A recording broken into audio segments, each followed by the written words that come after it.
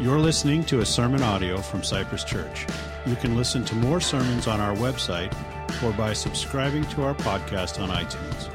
We hope you enjoy the sermon and invite you to attend one of our services at 9 and 10:30 a.m. on Sunday mornings.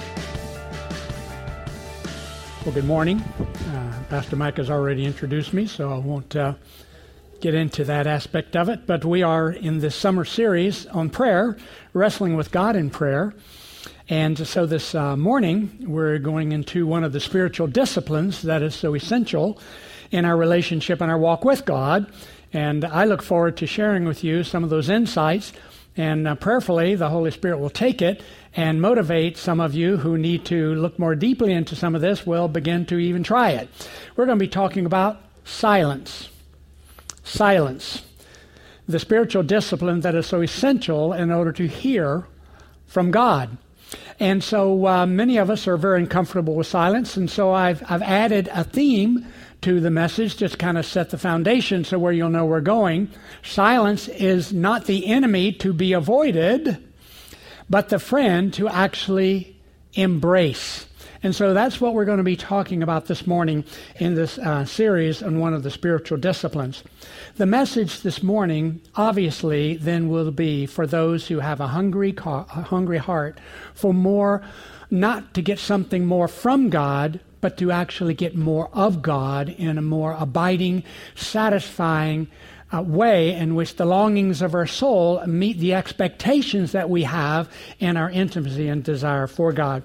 Well, to set the stage for this, I'm going to be giving you a quote that I want you to listen carefully to and really think about whether or not this might have some bearing on how your prayer life is. It's from Henry Nouwen in his way. The Way of the Heart is the name of it, and as you do so, does it reflect how you feel at times about your own prayer life? So listen as he writes, and I'm reading. For many of us, a prayer is nothing more than speaking with God. Okay?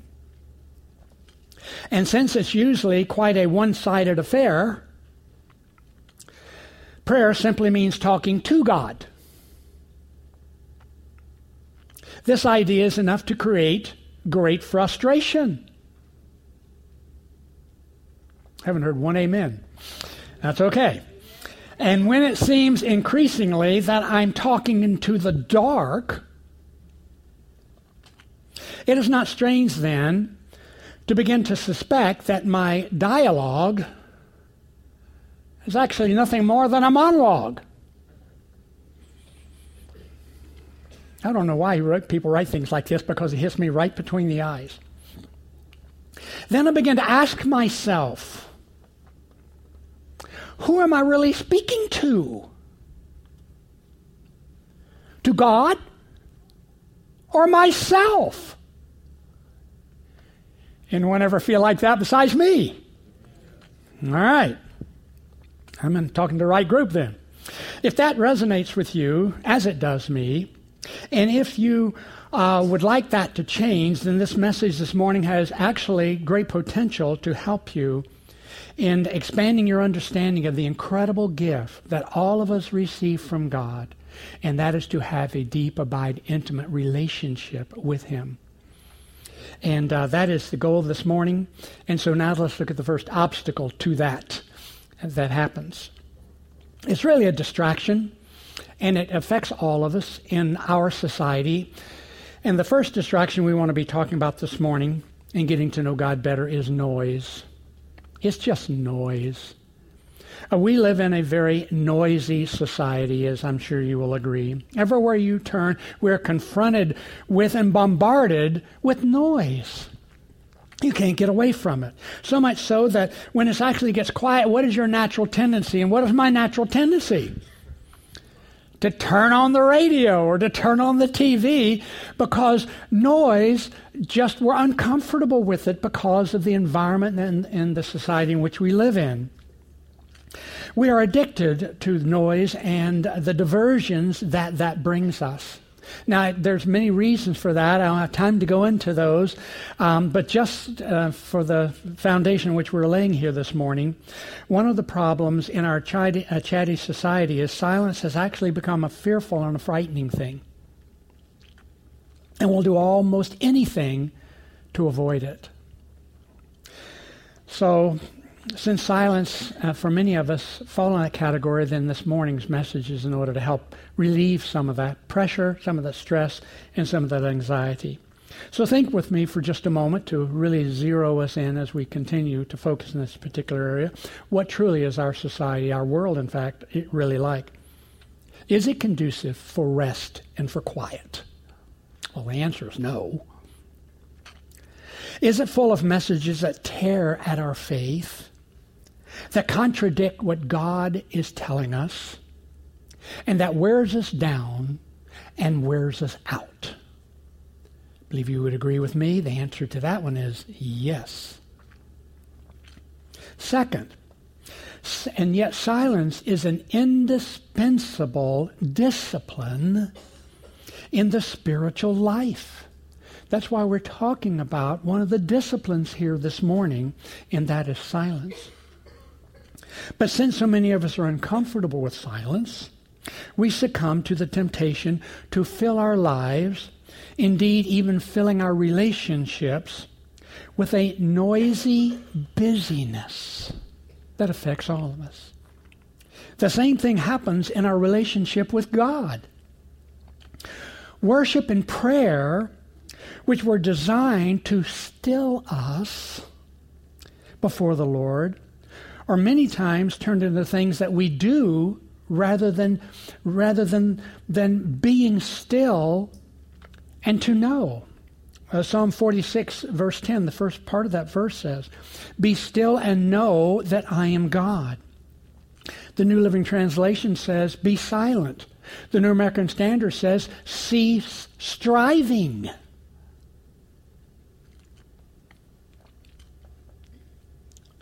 And so here the literal meaning in the Hebrew for that, be still, be silent, cease striving, is, are you ready? Take your cotton picking hands off of it. Relax. Be still. Be silent. So you can have the very relationship that God wants to have with us. You cannot rush into God's presence like you do a fast food restaurant. Sometimes I'll debate as I'm coming by how many cars are in the drive-thru, and if it's too many, I'll park real quick and say, "You stay here with the engine," and I'll run in and get something and run back out. You can't do that with God and to have this kind of relationship. You have to go to a nice restaurant, sit down for a 7-course meal, and just enjoy it. So we have a choice. But God is willing to wait us out until we get so hungry for Him that we're willing to do the very thing that we're uncomfortable with in order to have that breakthrough. So as a consequence of focusing on doing rather than being, silence then is lost to us. And by virtue of its absence, it becomes foreign. And without that holy stillness, our spiritual life is diminished. And silence has always been a characteristic of true intimacy with the Lord. And so we're really going to begin to zero in and focus in on that. So I want you to listen to the author of A Man and His Prayer Life. He actually here describes the mindset that all of us need to have in order to have the breakthrough that we're longing for if you have that hunger for more of God. Here's what he writes. In order to recover the renewed power of holy silence, we must first embrace that silence is the language of the soul. The language of intimacy. Even as the heart speaks through silence, so God also speaks to the heart through silence. In silence, God teaches us the deep mysteries of the Spirit. the things that can never be communicated with mere words. Silence is precious to God, and we need to develop the same attitude towards silence. Silence is not an enemy to be avoided, but a friend to embrace. Henry Nouwen also writes this, and this is really worth listening to. Silence guards the inner heat of religious emotions. This inner heat is the life of the Holy Spirit within you. Thus, silence is the discipline by which the inner fire of God is tended and kept alive. In your own life, do you feel that separation at times from God? Like, God, where have you gone? Like he's almost not there. You can't connect. You can't reach him. We all know God hasn't moved. In fact, if we're walking away and we turn around, we'll run into him. He's pursuing us. He wants this because he knows we need it so desperately. We must reassess silence in our own hearts and lives. We need to realize that spiritual disciplines are worth pursuing, and our desire to have a more fulfilling, more satisfying, and less frustrating prayer life.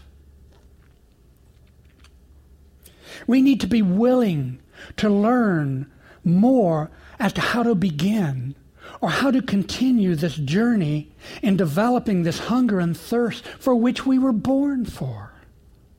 And that is to truly know God in a deep and abiding way.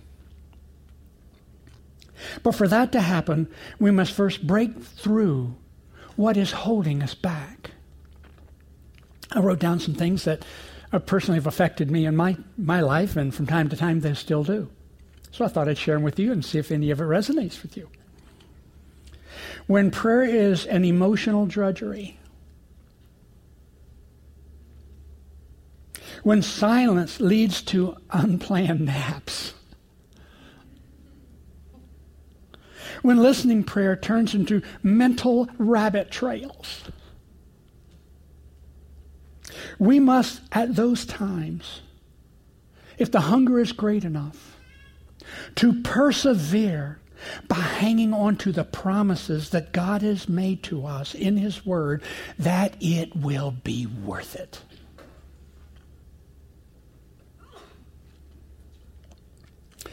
Listen closely to what I'm about to say. I'd love to take credit for it, but I don't know who to give credit to, but I'll share it with you. It says there's much to be said in the Christian life, but it is God who is to do the speaking.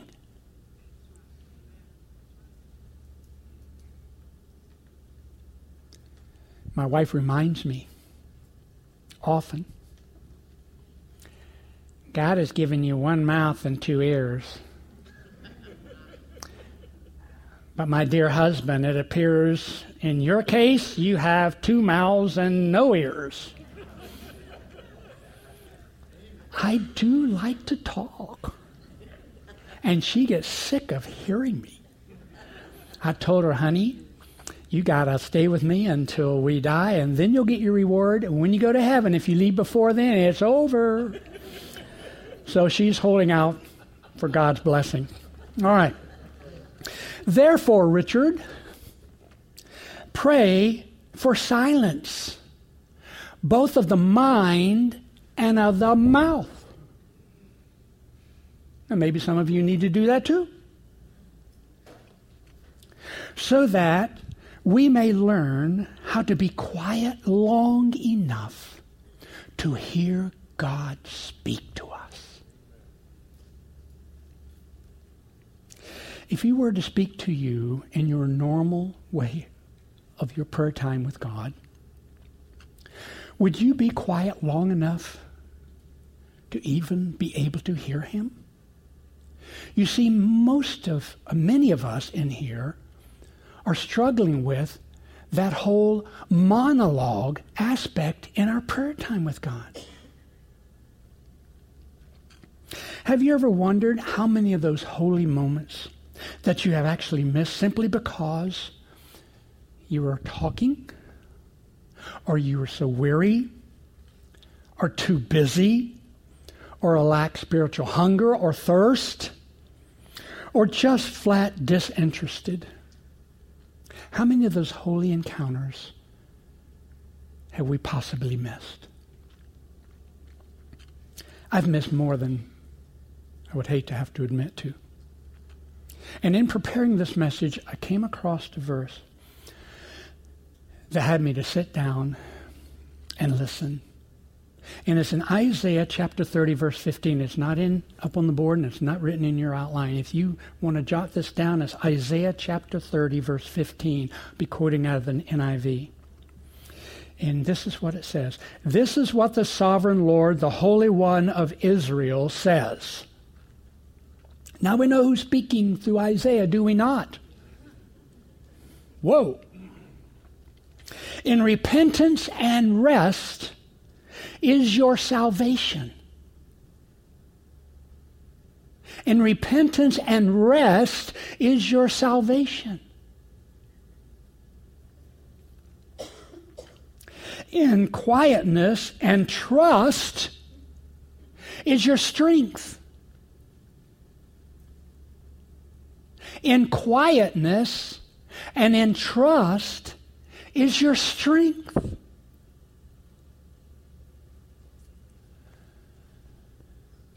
But you would have none of it. Wow. Whoa. Yes, Lord. How can we ever hope to have real communication with God if we don't stop to listen? If we truly want to experience his presence, we must carve out time and space for solitude and silence in our busy lives. Well, will it be worth it if you do that? Well, according to Basil Pennington, it will be, because he writes this. The peak moments of ecstasy are few and brief, but the memory of them abides. And something deep within us says that all the strivings of life are worth it all because of them. Have you ever experienced them? I can remember one that I had with God 45 years ago. And I hunger for more. But in order to have those, we have to avail ourselves by practicing the spiritual disciplines that will allow us to hear God speak. Mark Roberts, in his book, No Holds Barred, writes this. The world of my heart seems as noisy as the world around me. Honestly, if I wrote this, I would say the noise of my heart is noisier than the world around me. I can get away from the noises of the world. I have. But then I have to wrestle with and fight with the noises within me. That is a far greater challenge for me than the noises around me. How about you?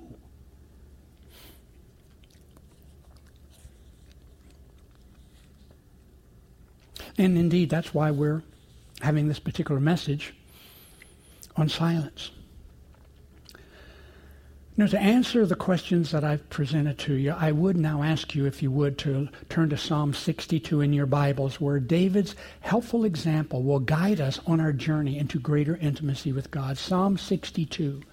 We're only going to look at just 5 verses in that psalm, but they have the potential of really getting our attention and helping us get some victory in this particular area. Psalm 62. Now, in preparation for the journey that we're now launching into, it will take on your part, if you're serious about that hunger and that thirst that is there and you want to get some victory in there, it'll take an act of the will. It's not just something you will ride on emotion and get there. That doesn't work. Not very long. So it'll take an act of the will, and always does in any of the spiritual disciplines. You have to put the time in order to get the results, just like going to a gym. There's no way around it. You have to have a plan. It's just not going to happen. You have to be determined and persevere in order to carry out through all obstacles that you will be confronted with, and there will be more than you can ever imagine, because your flesh and the enemy of your soul is not a bit interested in you making this kind of progress. And you must be motivated by the longing and the yearning within your heart and soul for more of a fulfilling relationship with your Heavenly Father. So Psalm 62, verses 1. Truly my soul silently waits for God. From Him comes my salvation. Now, the salvation he's talking here is not salvation from our sin, but is for deliverance from danger in which he was facing. But let's just park here for a moment. This is a sidelight, but a very, very important one. Let's talk about the salvation from our sin. And let me just wrap this up very, very quickly, because there may be some in here that are not spiritually born into God's family, but you're putting all of your hope and your trust in being religious and being the works that you do and being whatever you give and however you serve. All these kind of things that can really say, well, I hope my good deeds outweigh my bad when I stand before God, and maybe He'll let me into heaven. He won't. So let's just talk about the one that does count. Back in Genesis 1 and 2, it talks about how we are created, being the most unique of all God's creation, being created in the image of God.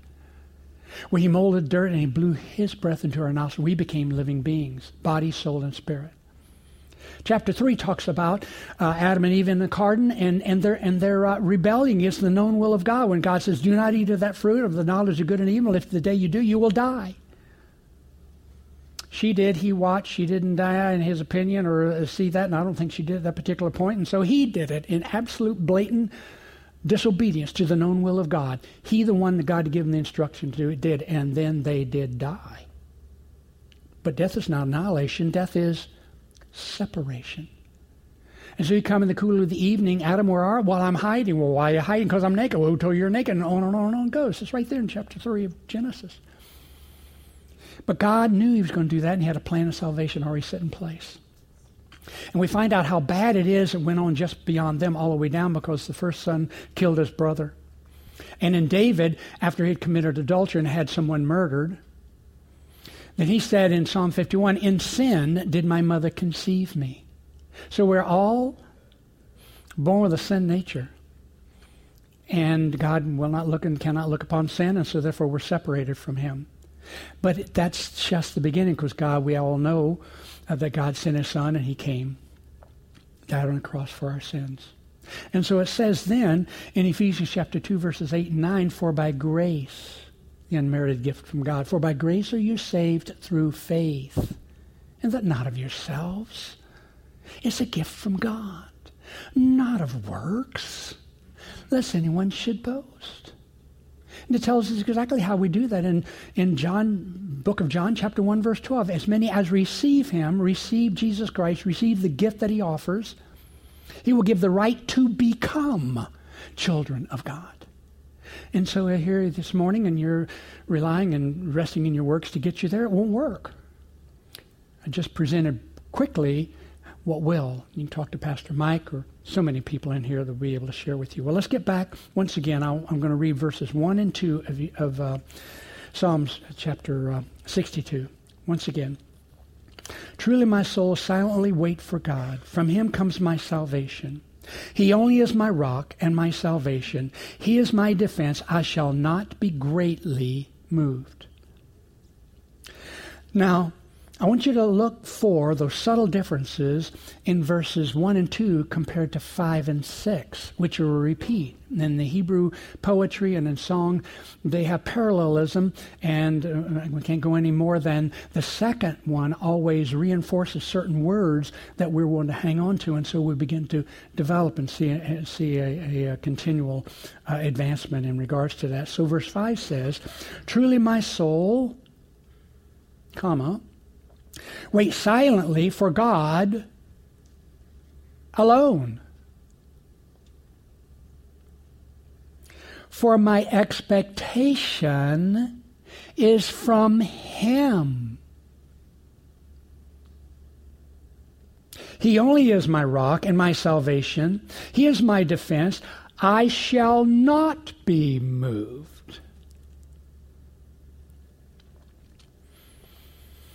I am just so happy to share with you what that literally means in Hebrew. It means only in God is your soul silent.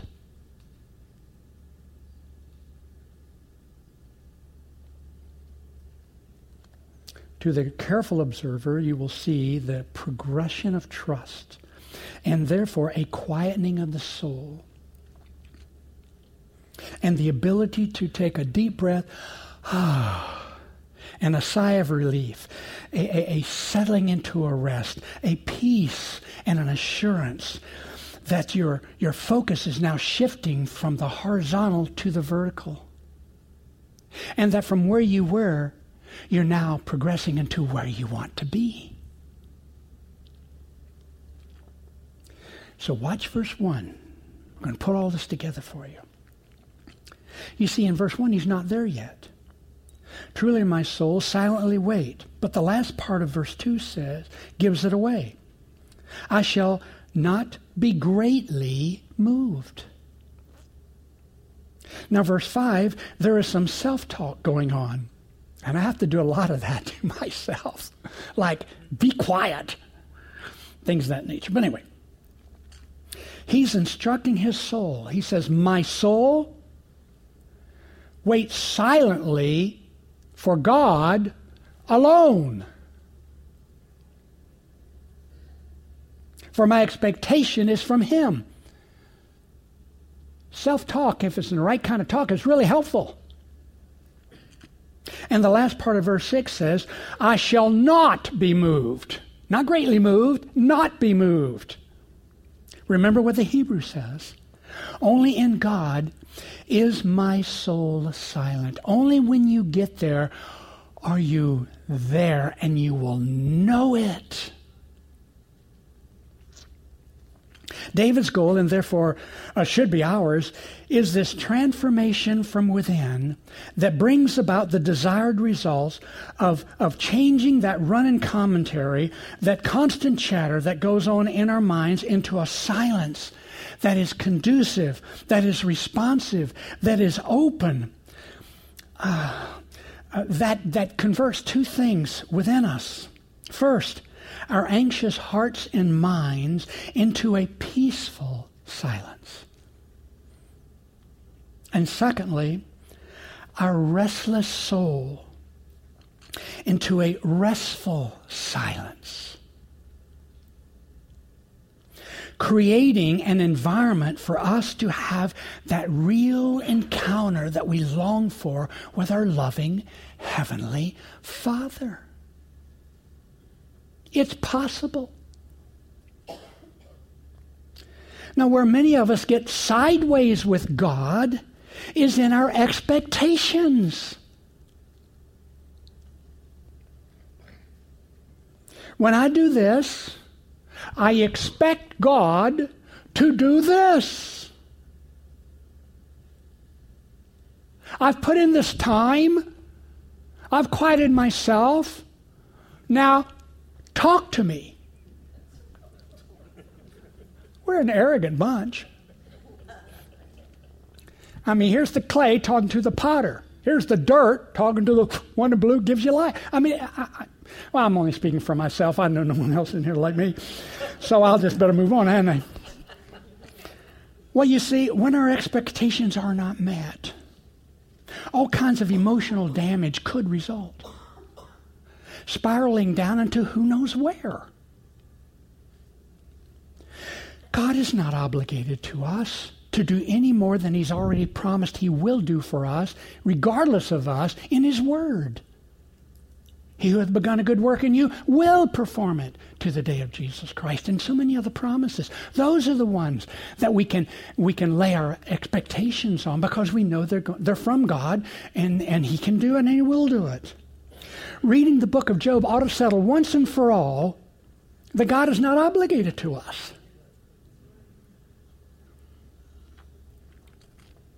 So what is David doing?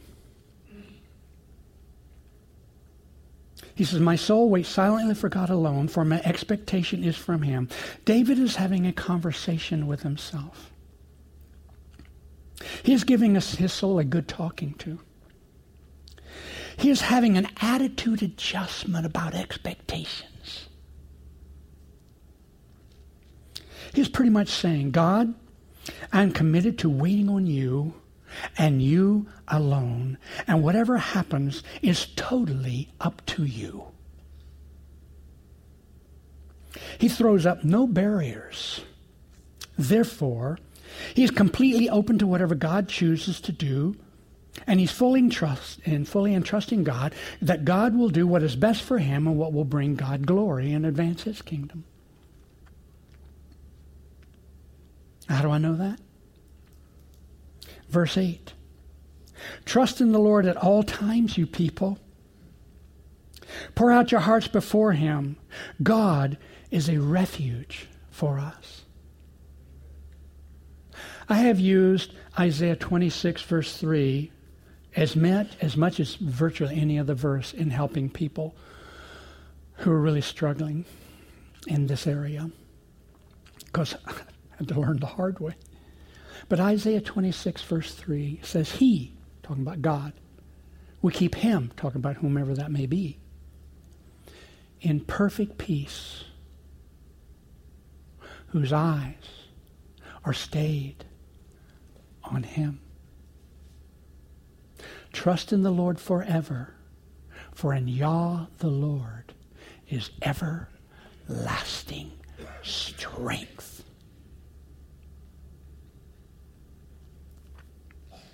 Gary Thomas wrote this, and I'm wrapping up my time with you this morning with these words. The spiritual life is impossible in a heart full of noise and occupation.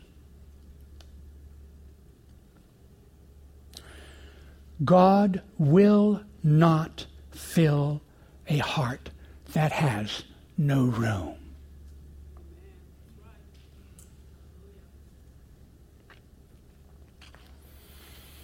Silence and solitude are not just to escape the noises in our lives, but primarily to be alone with God. Think of this spiritual discipline of silence as being much more than being alone, but being alone with God. Do not think of silence just as not speaking, but much more as listening to God. Silence and solitude are the contexts within which the ultimate intimate communication with our Heavenly Father is realized.